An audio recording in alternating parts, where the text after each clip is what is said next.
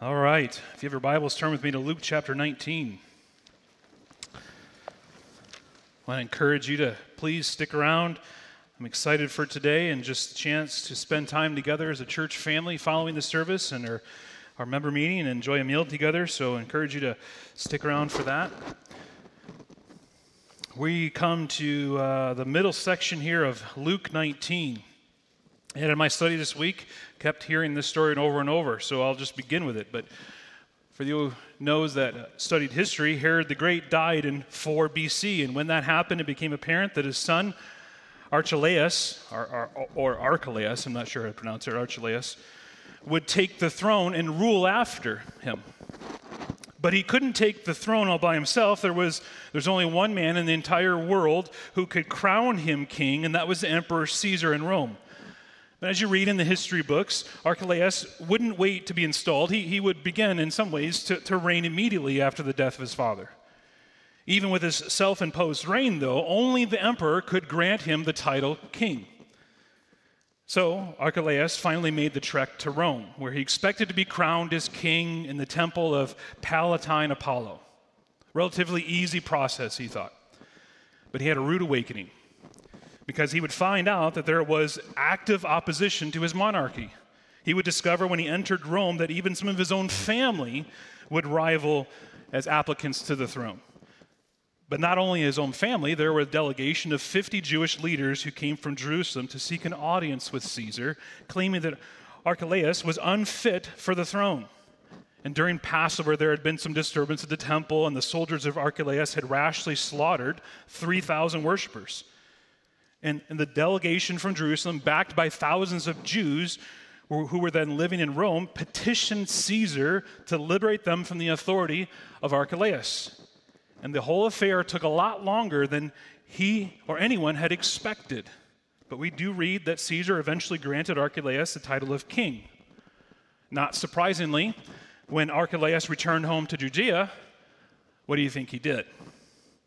He executed swift punishment against every man who had rebelled against his rule, proving that he was really unfit to serve. Expectations are an interesting thing. We can expect certain things to happen or certain things not to happen. It's really a fascinating thing to think through in our life. I wonder what expectations you have for your week. Do you expect to have a relatively stress-free week?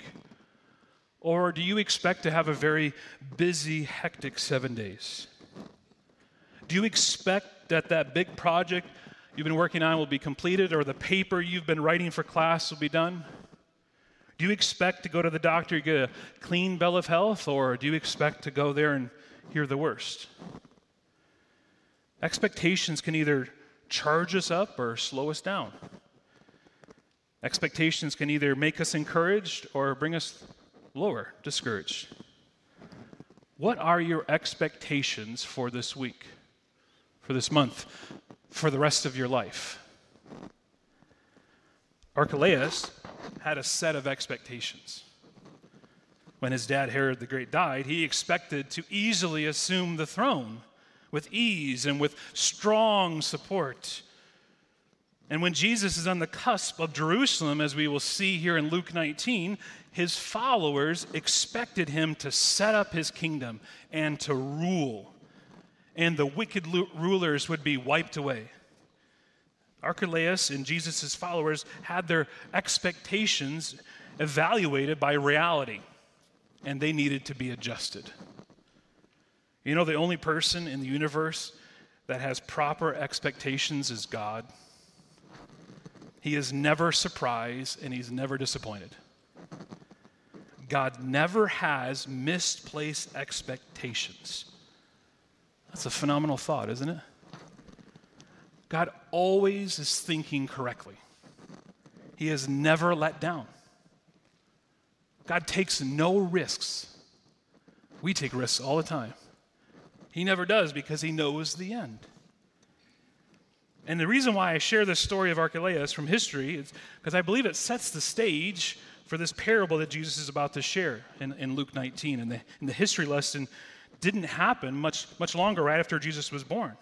So for the listeners, as Jesus is speaking, it's current. It's 30 years old. It's not very long. They understand this. Their minds would race back to this. So perhaps that's why Jesus shares this parable. We don't know. But I believe it's to prepare his disciples to have an adjusted expectation so that they can serve him faithfully. So here's the main idea. If you write down anything or make note of it, this is the main idea. Christians live in the kingdom of God, but not fully. So as faithful servants, we work for the king while we wait for his return. And I've got 3 points that I want to cover here. The king leaves, the servant works, and the king returns. So if you haven't already, turn to Luke chapter 19. We're going to look at verses 11 through 27. And you'll be helped by having a Bible open for this time. There's Bibles there in your seats if you don't have one. But Luke chapter 19, starting at verse 11, I'm going to read through this entire section here, 11 through 27. So follow with me as I read. As they heard these things, he proceeded to tell a parable because he was near to Jerusalem, and because they supposed that the kingdom of God was to appear immediately. He said, therefore, a nobleman went to a far country to receive from himself a kingdom and then returned. Calling 10 of his servants, he gave them 10 minas and said to them, engage in business until I come. But his citizens hated him and sent a delegation after them, saying, we do not want this man to reign over us. When he returned, having received the kingdom, he ordered these servants to whom he had given the money to be called to him, that he might know what they had gained by doing business. The first came before him, saying, Lord, your mina has made 10 minas more. And he said to him, well done, good servant. Because you have been faithful in a very little, you shall have authority over 10 cities. And the second came, saying, Lord, your mina has made 5 minas. And he said to him, and you are to be over 5 cities. Then another came, saying, Lord, here's your mina, which I kept laid away in a handkerchief. For I was afraid of you, because you're a severe man. You take what you did not deposit and reap what you did not sow. And he said to him, I will condemn you with your own words, you wicked servant. You knew that I was a severe man, taking what I did not deposit and reaping what I did not sow. Why then did you not put my money in the bank? And at my coming I might have collected it with interest. And he said to those who stood by, take the mina from him and give it to the one who has 10 minas. And they said to him, Lord, he has 10 minas. I tell you that to everyone who has, more will be given, but from the one who has not, even what he has will be taken away. But as for these enemies of mine, who do not want me to reign over them, bring them here and slaughter them before me. All right, let's dive in here. First point, the king leaves. As I read these first few verses, it really does sound like the story of Archelaus, right? He proceeds to tell a parable there about a nobleman going to a far country to receive himself a kingdom. And I believe that what Jesus is saying here, this nobleman traveled to a far country, I believe it's referring to the ascension of Jesus, expecting to receive a kingdom and then return. But before he leaves, he says they find citizens that hated him so much that they sent a delegation to prevent his coronation. But Jesus is really talking about himself here. Think about the moments leading up to his crucifixion. They're angry at Jesus. Next week, Lord willing, we'll look at this entry where they're happy, but that doesn't last very long. It turns very much to anger. And they want him dead. They don't want him to reign over them. And Jesus is not comparing himself to wicked Archelaus, but only to familiar circumstances of his kingship. He would travel to a far country to get it, passing through death in the empty grave before being crowned in the courts of heaven and then returning to his people. There are many parallels here with the kingship of Christ, but the most important detail that we need to zero in on is the delay of his return. That's what he's wanting to refine in their expectations here. And Luke again gives us the details for the need of this parable. Do you see it in verse 11? Because he was near to Jerusalem, and because they supposed that the kingdom of God was appear immediately. He's exposing for us why this is necessary, this parable. They expect that Jesus is going right now to become crowned king. And the closer Jesus draws to Jerusalem, and the more excitement that is generated by the crowds that are following him. And the greater sense of expectation that's growing. This is it. This is what they've been hoping for. This is why they've been with him these 3 years. They can just feel it, the tension rising. This is it. Jesus is going to become king. And he's here to correct their expectations. And this section presents a dual truth about Jesus and the kingdom. Verses 28 through 48 in chapter 19, which we will look at next week, speaks of the king who has come, and our passage this morning in verses 11 through 27 tells us that it's not yet time for the kingdom to come in its final form. Both are true. Jesus is not going up to the city to claim the throne. Rather, he's going away, but will return in kingly power. And he's wanting his people to understand that there will be a time where he won't be with them. There'll be a time when Jesus is away before he returns as king and the kingdom comes in its fullness. And yet we can probably understand the confusion that they would have, can't we? The kingdom had come. He had said that over and over, and yet it had not come in its fullness of its final glory. Jesus still needed to die on the cross. You need to remember, lock it away in your mind, first the cross, then the crown. Suffering, then glory. And if we're honest this morning, we don't like that process. Nope, don't want that. Didn't want it for him, definitely don't want it for us. We want resolve, we want progress, we don't want setbacks, we don't want things to slow down. But that isn't God's program for us. Suffering, then glory. So whether it's your family or your career or the church, suffering, then glory. And time is a great revealer. It reveals many things for us. So don't rush it. And the nobleman here in this parable, he represents Jesus. The servants represent his disciples. The citizens that don't want him represent Herod and the Pharisees. And if you remember, Jesus just spelled out in the last story that we looked at a couple weeks ago in Zacchaeus that his business is to seek and save the lost. And so his disciples are to be engaging with his business in whatever setting they find themselves and whatever resources that they have. And it's a parable, and the simple point is to urge those who are genuine disciples to faithfully maximize their master's assets as they wait for his return. So, that's the first point. Christians live in the kingdom of God, but not fully, so as faithful servants, we work for the king while we wait for his return. So the king leaves. Second, the servant works. Okay. The nobleman leaves, and he's entrusting 10 minas to 10 servants. A mina was an equivalent of about $20 today, but in their time, it would have been of 3 months' wages. So it was a significant sum that he leaves each one. Each servant received 1 mina, and their charge while he was gone was to engage in business until I come. Do you see that in verse 13? Underline that if it's your Bible. If it's not your Bible, don't underline it. Make note of it. Engage in business until I come, because this will make sense here as we walk through it. The servants were called to be occupied with their master's business, putting his money to work in order to turn a good profit. And so how did it go? He comes back, right? Look at verse 15. When he returned, having received the kingdom, he ordered these servants to whom he had given the money to be called to him, that he might know what they had gained by doing business. The first came before him, saying, Lord, your mina has made 10 minas more. And he said to him, Well done, good servant, because you've been faithful in very little, you shall have authority over 10 cities. And the second comes also and has 5 minas after the one. So these 10 money managers represent the servants of Christ, our true king. And as we wait for his royal return for us, we're called to carry out the spiritual business of his kingdom. But what does the money represent for us? How do we think about this for us? You might be thinking that this parable here in Luke 19 is the same as Matthew's parable in Matthew 25 of the talents. But I don't believe it is. I don't believe they're the same. Matthew's parable does talk about a man who went on a long journey and gave his servants money to manage in his absence. But in that parable, each servant received different amounts of money, talents, dependent upon their own ability, he says.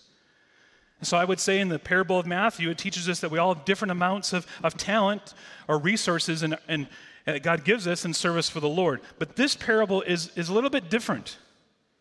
It is the parable of 10 minas, or the parable of pounds. In this parable, each servant receives the same amount. 1 mina each. So it's true that we all have different gifts, some more than others, but that's not the point of this parable. So don't confuse the two of them. This parable is about faithfulness, not giftedness. Log that away. It's this parable about faithfulness, not giftedness. Every Christian has the same responsibility to serve God and to serve the kingdom until the king returns. And the minas that are given, well, friends, that's the gospel. That's the good news. We all receive the same gospel, the same amount. And Jesus wants us to put that gospel to work until he comes back. And what's the gospel? The gospel is the good news of God's grace towards sinners. It's the message of salvation through the death and the resurrection and ascension of Jesus Christ. It's the offer of life and forgiveness through the cross and the empty tomb. And God has entrusted that to us, as Paul says in 1 Thessalonians 2:4. But just as we have been approved by God to be entrusted with the gospel, so we speak, not to please man, but to please God who tests our hearts. We have all been entrusted with the gospel to please God and to make it grow in our world. So every single one of us, if you count yourself a Christian, no matter our gifts or our abilities or our good looks or our fame, we all have the good news of Jesus Christ and the incredible effect that it's had on our lives. And we all have the same command. Right? I told you to underline it. What's the command? I'm going to have a little interaction. What is it? Engage in business until I come. That command is for the parable, but it's for us. So we must invest the investment Christ made in us, and we're to multiply the spiritual capital. Invest the gospel in all of our lives. And get this. I've been excited to preach, okay? Because this is amazing right here. Get this. The gospel grows by its inherent power. Did you catch it in the parable? Look again at verse 16. The first came before him saying, Lord, your mina has made 10 minas more. And the second, right? Your mina has made 5 minas. Do you see it? When the servants were asked what they had done with what they received, they make it sound as if the money itself had grown by all of itself. It's in its power, it's itself, the gospel. Your mina has made 10 minas. The servant doesn't take credit for it. He doesn't say, I was really smart. I was quite amazing with that mina, and I did all this work. No, he points to what the truth is. Your mina brought 10 minas. It's magnificent. He got 1,000% return. Do any of you invest? None of you do. Boy, it's going to be rough when you retire. Do any of you invest? I do. Would you sign up for a money manager that said, I can get you 1,000% return? That's an amazing, amazing response. This is what the gospel does. I mean, it's crazy. The gospel gets that kind of return. And he credits the prophet to what the master had given them. It was the mina, that gave increase. Friends, do you understand how powerful the gospel is? Or you've been walking around carrying this gospel and thinking too small of it. Just sticking it in your back pocket. You don't even think of it. You're just doing the next thing in life. And you forget about it. Is it possible that we hold the greatest thing in the world, the most powerful thing, and we've been discounting its effect on the world? It was the mina that made the increase. And so it is with the gospel, friends. God is telling us to put the gospel to work. We are to put the gospel to work because the gospel has the power of God until salvation. Paul says in Romans, "For I am not ashamed of the gospel, for it is the power, the dynamite of God for salvation." To everyone who believes, to the Jew first and also to the Greek. The gospel makes the kingdom grow. It's not us. It's not our power. It's not our brilliance. It's not our programs. It's not our small group. It's not our dinners with friends. It's not how wonderful you think you are. It's the gospel. The good news of Jesus Christ. That's where the power lies. And it's astonishing what the gospel can do when we think about it. The gospel delivers people from death. The gospel turns enemies into friends. The gospel wipes out sin and brings righteousness. The gospel builds up the church so that the forces of hell cannot and will not prevail against it. The gospel sends missionaries into the world with love and grace. The gospel fixes broken marriages. The gospel changes crooked tongues. The gospel brings fruit when there's dry ground. The gospel does this. And all we have to do, friends, is unleash it. Are anyone else excited? Y'all watch football games, get really excited, but this, you kind of, I thought of football and unleashing it, When the game starts and the team's ready to go, the coach is holding them back before he holds them in the field, and it's like letting them go. It's unleashing it, the power of what's going to happen. And we hold the greatest gift, and all we need to do is unleash it. We need to preach the word. And we're here as a church family because of the gospel. You're here, friends, as fellow brothers and sisters in the Lord, things you wouldn't have anything in common because of this same gospel. And our charge this morning is to put the gospel to good use, to unleash it. Disciples are not charged with hiding what has been entrusted to them. They're to multiply it by sharing it. For it is the power of God for salvation to everyone who believes. And friend, if you're here and you're a follower of Jesus Christ, every aspect of your life is an opportunity given for the purpose of investment. Those are opportunities to put the gospel to work. The place where you live, the family that God's given you, the job where you work, your school and your classmates, your weekends, your abilities, the education that you've received, your money, your good health, your bad health, your interactions with people who do not believe in Jesus, even your suffering is an opportunity for God to get glory and for you to steward. And the point here is faithfulness, not giftedness. We are not free as Christians to use those things any willy-nilly way for our own purpose or even to neglect those opportunities altogether. You and I will give an answer for all the opportunities that God has given us.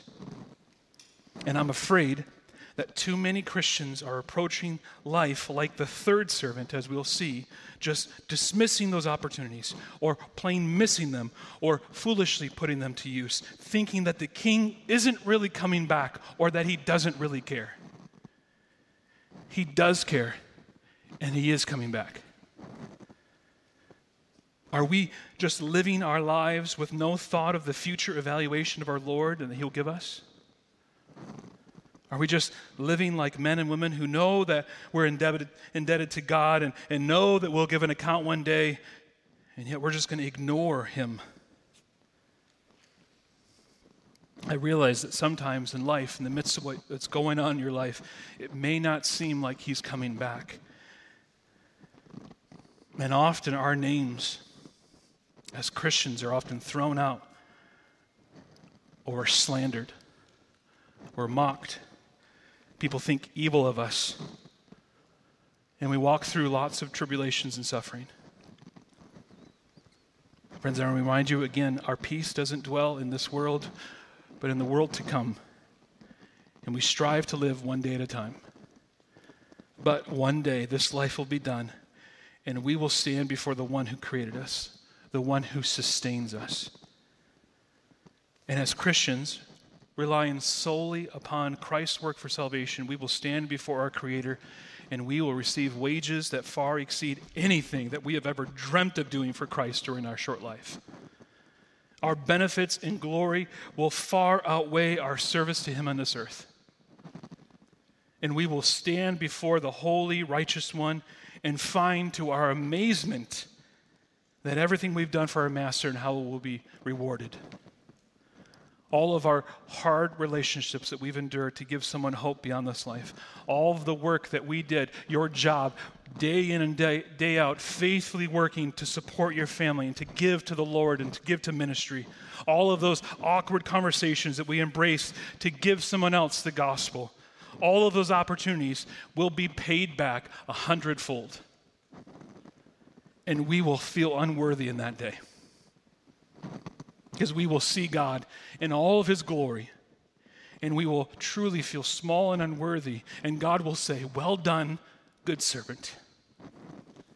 And it will humble us, because all that we will reflect on will pale in comparison of all that he's given us. And so, friends, I want to encourage you, keep pressing on. Keep following Jesus. Paul says in Romans 8, "For I consider that the sufferings of this present time are not worth comparing with the glory that is to be revealed to us."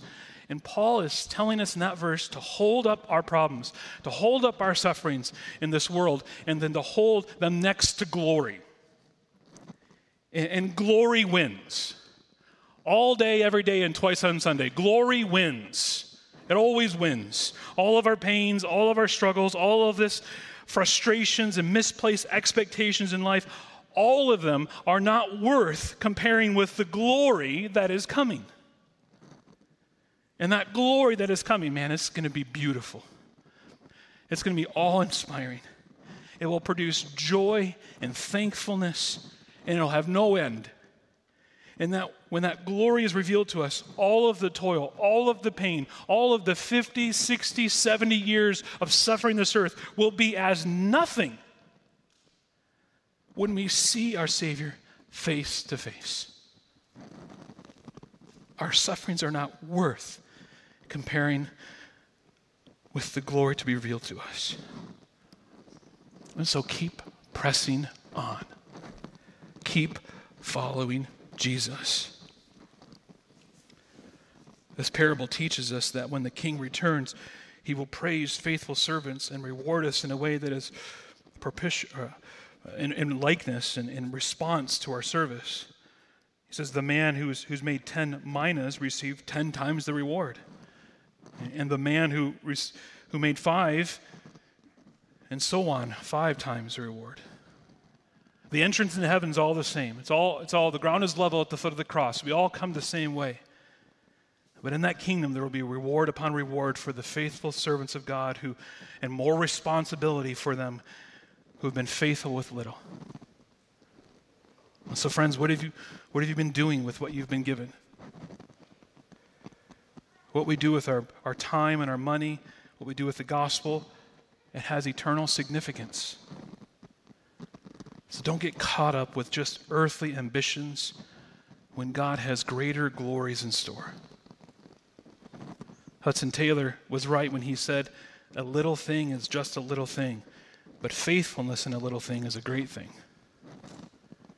And the truth of that statement will be confirmed in glory when all the little things people do with the gospel are truly seen as great things in light of his glory. Christians live in the kingdom of God, but not fully. So as faithful servants, we work for the king while we wait for his return. We've seen the king leaving, the servants working, and last, the king returns. There were 10 servants, as he said at the beginning of the parable, but Jesus only needs 3 to make his point. The first 2 check out, faithfully using the mina, but then there was one more. Look at verse 20. Then another came, saying, "Lord, here's your mina, which I kept laid away in a handkerchief, for I was afraid of you, because you're a severe man. You take what you did not deposit, you reap what you did not sow." And he said to him, "I will condemn you with your own words, you wicked servant. You knew that I was a severe man, taking what I did not deposit and reaping what I did not sow. Why then did you not put my money in the bank? And at my coming I might have collected it with interest. And he said to those who stood by, take the mina from him and give it to the one who has 10 minas. And they said to him, Lord, he has 10 minas. I tell you that to everyone who has, more will be given, but from the one who has not, even what he has will be taken away. What this last servant did, or better yet, what he failed to do, is really shocking. In complete defiance of the instructions, he takes what he was given and wrapped it up in a handkerchief and hid it away. This man was so afraid of what he might lose that he failed to work for what he would gain. And many do the same thing today with the gifts that God gives. Rather than putting the gospel to use, people are afraid to talk about God, afraid of what others might think of them, afraid that they can't speak the same way that the preacher does, afraid that they might lose something in their careers or in their neighborhoods if they share. And so they hide the gospel in their handkerchief, hoping that God won't notice. But friends, God knows, and he sees when we're pridefully fearful. Holding back from the clear call of God is not humility, it's pride. It's arrogance and rebellion and worldly fear. And when it gave time for this servant to give an account, he decides to defend himself and insult his master. He thought it was best to push responsibility off himself and to blame the nobleman. He says, I was afraid of you because you're a severe man. He's trying to blame his master. It wasn't his fault that he's afraid. It was his master's fault for making him afraid. And the servant appears to have feared that he would get no return for all of his work. All the profit would have been taken by the master. So he sat on the mina doing nothing. And this sorry Christian slanders God in his heart and hoards what he has received from Christ. And he carefully folds it in cloth and stores it away. And he thinks, I won't be active, but at least I can be conservative. I can preserve the Christian tradition. I can attend church when it works out well and send my kids to Sunday school. I can take the Christian point of view and I can wrap my religion in my handkerchief and conserve it, but I'm not going to engage with people. I'm not going to engage with sinners. I won't share, I won't preach, I won't serve. This servant came with excuses rather than profit. He hid the mina. And he did it because he was afraid of the nobleman. The servant had hard thoughts toward his Lord. And in his fear, he thought his excuse might be enough to justify his failure to what the nobleman had given him to do. Fear of him, fear of doing wrong, paralyzes him. And his beliefs about his master motivates his actions and his response. Spurgeon said, "Nothing twists and deforms the soul more than a low or unworthy conception of God." How you view God matters. This one thinks wrong thoughts about his master, and his wrong thoughts affects his actions. God expects us to use our theology, what we think about him, to motivate our actions. And we should act on what we know about God. I'm going to ask an easy question. Maybe you can get this one. How do we learn about God? That was a whole lot of blah, blah, blah. God's Word. So friends, if you're not in God's Word, you won't learn about God. You won't get to know him. Your views of him, if your views of him is the media, cable news, friends, they're not telling you the truth. We ought to be in God's Word. This man did not know God. He thought he did. He thought he knew the nobleman. In fact, he said he did, really. There are those today who are Jesus' apparent friends, but really ignore him. They deny his lordship over them. They deny his rightful reign over them. They want all of the benefits of being Jesus' friend, but when the rubber meets the road, they really want nothing of him. They just want his benefits. And every single one of us as believers have been given the same gospel to deposit and to invest. And regardless of our abilities, if we invest it, we will receive rewards far beyond reason or measure. We will reign with Christ. We will be his confidants. We will be his co-workers in eternal enterprises. For some, maybe even seated here or watching online, you've served faithfully for a while. You invested the gospel for a time, but then life changed. Kids grew, became preoccupied with other things, and now you've taken the gospel and you've hid it. And you think, I did serve. I did it for years, but now I'm going to rest. I'm going to let someone else do it. I served in children's church for years, giving the gospel, but now it's someone else. It's their time, so I'm gonna pull back. I used to lead a small group. I used to host it, but not anymore. I'm not going to do that anymore. I used to share the gospel with my coworkers, but now I've moved up the chain, and it would just become awkward if I told someone under me the gospel, so I'm just not going to do that. And they hide it. Friends, there is no retirement from gospel work on earth. You will rest one day, but not here. Not now.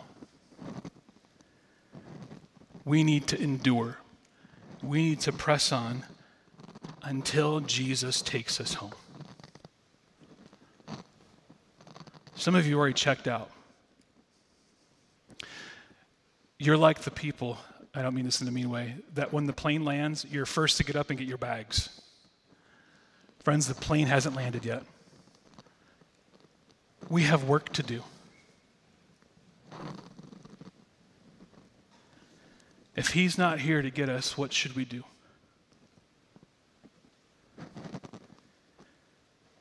If Jesus isn't here yet, and you've realized this morning, I've really hidden my mina. And now Pastor Jeff says we shouldn't, based upon what the scripture says, do not hide it. So what should you do?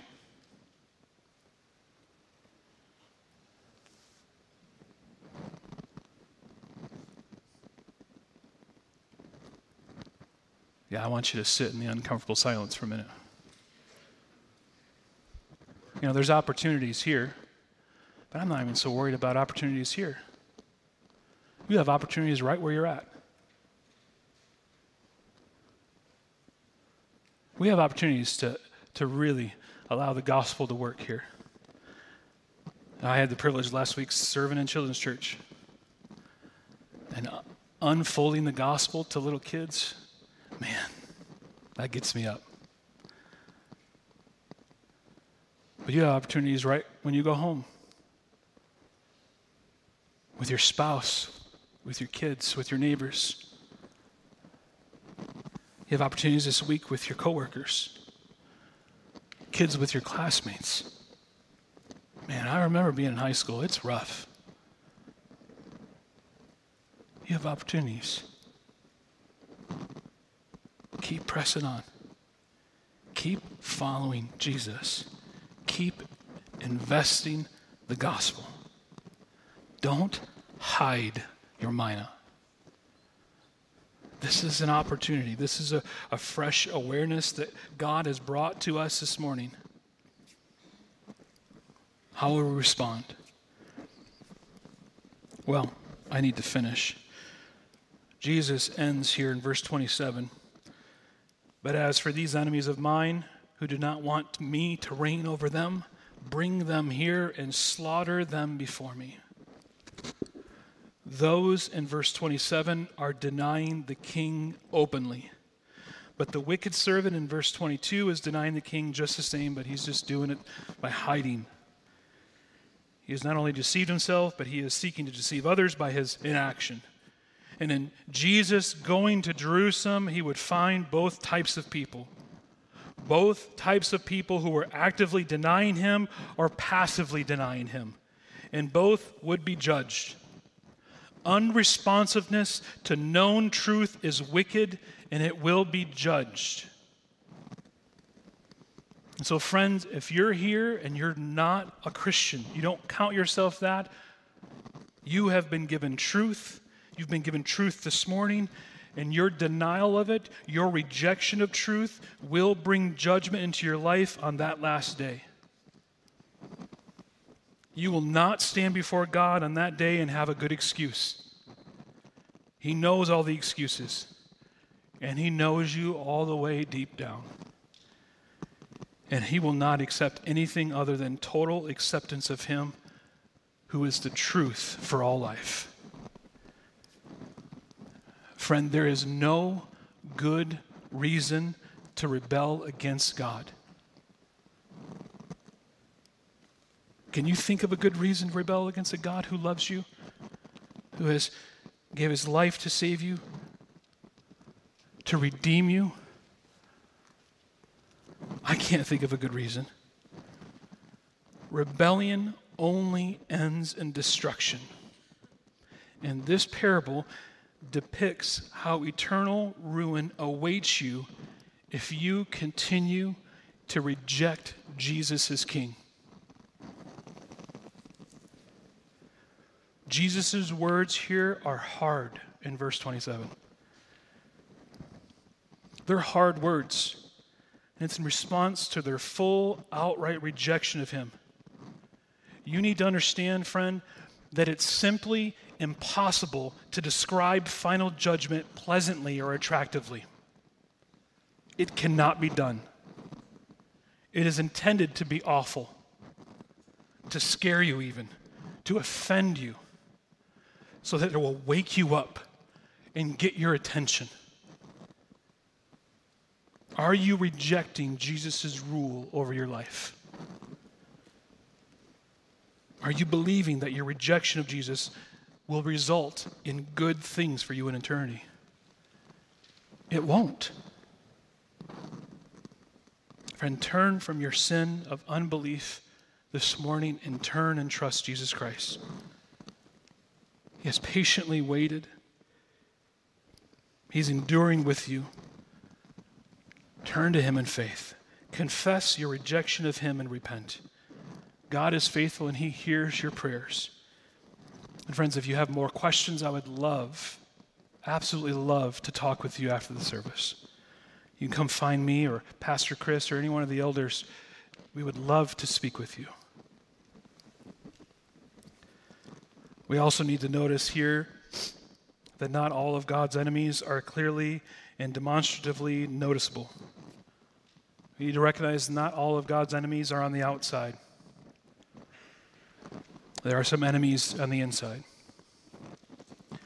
There are enemies of Christ within the ranks of the church, who even have church membership, who have fooled the leaders that they are saved, but they've never tasted of the gospel. Friend, which servant are you?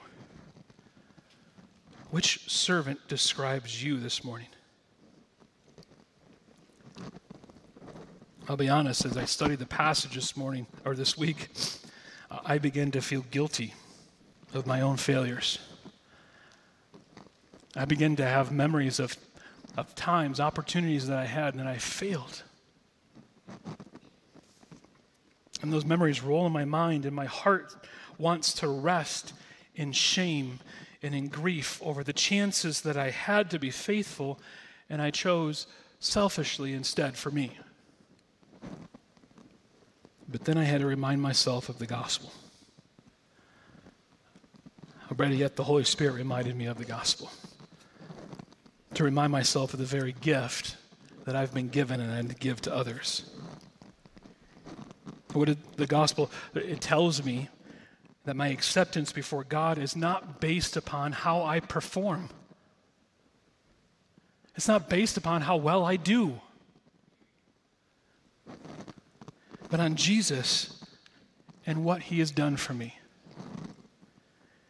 And if you land this morning in all of that with guilt and shame for all of the missed opportunities, and you forget the gospel, friend, you're choosing to hide your mina in that moment for yourself, believing that God is an unjust God and that he's harsh and unloving. Can I encourage you to repent of your wrong view of God and rest in the gospel? Remind yourself again, afresh and new, of the good news that God saved you, not because how faithful you were and how great you were at sharing the gospel. It wasn't because of anything you've done, because of what Christ has done.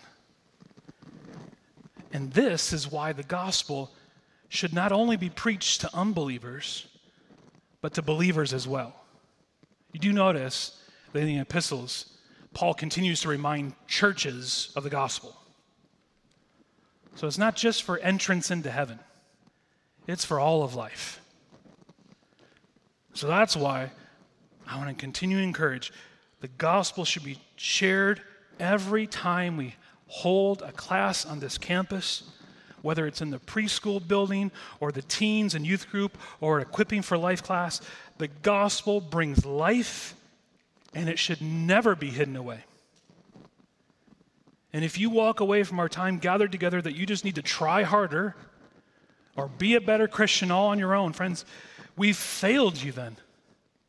We've failed to preach the Bible in all of its fullness and what Christ has done for us. We're forgetting the good news, and we've replaced it with something that will never bring fruit.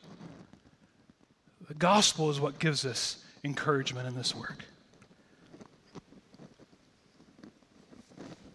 Well, I wonder if your expectations of your week have been adjusted in the last 40 minutes. Perhaps some of you expected this week that would go as normal, but now based upon this passage, what should change in your life? The disciples following Jesus expected that when they turned the corner, things were going to get really good. That Jesus was going to be crowned king. The end was in sight. The coronation would come. But their expectations needed to be adjusted. Look at verse 28. I'm not going to land there long, but just look at it. And when he had said these things, he went on ahead, going up to Jerusalem. I want you to notice that verse, with that verse, the section that we've been in for a number of weeks concludes. If you remember, I've said this multiple times. In Luke 9:51, it says, when the days drew near for him to be taken up, he set his face to go to Jerusalem. That began this journey to Jerusalem in Luke 9:51. And now the section ends because he enters Jerusalem. And so Luke, in this one section, covered all the journey, and now we, Lord willing, get to see the entrance into Jerusalem next week. And behind Jesus and the 12 is Galilee and its synagogues and its discussions and its sermons and open country and its seaside audiences and the desperately poor and the seriously ill who pressed upon him on the Sabbath sunset. And now they have reached Jerusalem, which is before him, with its temple and its chief priests and its elders, and with Pontius Pilate, who comes on major feast days from his permanent quarters in Caesarea with ample military support in case of national fervor and religious excitement that might threaten the Roman peace. And Jesus heads toward the cross. The time is over for his ministry with those seeking a healing, those seeking a sermon. And Jesus' eyes are firmly set on death. Spurgeon said, I have another quote from Spurgeon, "What a beautiful spectacle to see the Lord Jesus marching in front and his followers eagerly following on behind. They were going up to Jerusalem where he would receive some honor, but also where he would be betrayed into the hands of cruel men and put to shameful death. But he went on ahead of them, as the shepherd goes before the sheep, not driving but leading. As the captain goes before his soldiers, is taking the post of danger, so our Lord went on before them. It was far better that he should go first than that they should, for the disciple is never more out of place than when he outruns his master. Rest assured that in whatever way of suffering we have to go in consequence of our being a child of man, and especially in consequence of your being a child of God, we will find that Christ has gone that way ahead of us. Friends, our King will return one day, and when it's the right time, he will ask us for an accounting of our lives. Were you faithful for what he gave you? And if you've not been faithful, friend, realize afresh this morning that our Lord has gone before us. He has not left you. He's not pushing you from behind. He has led the way. And so keep following Jesus. Let's pray. Father, you are a good and wise God by bringing this passage before our eyes and our ears this morning. God, may you prick our hearts to respond not out of duty, but out of love for you. Holy Spirit, may you help us see ourselves somewhere in this passage and make decisions accordingly for your honor and for your glory. May we not be ashamed of this glorious gospel, but may we be eager preachers of your word this week. May we all be found faithful, good servants of you. And we pray this all in Christ's persevering and faithful name. Amen.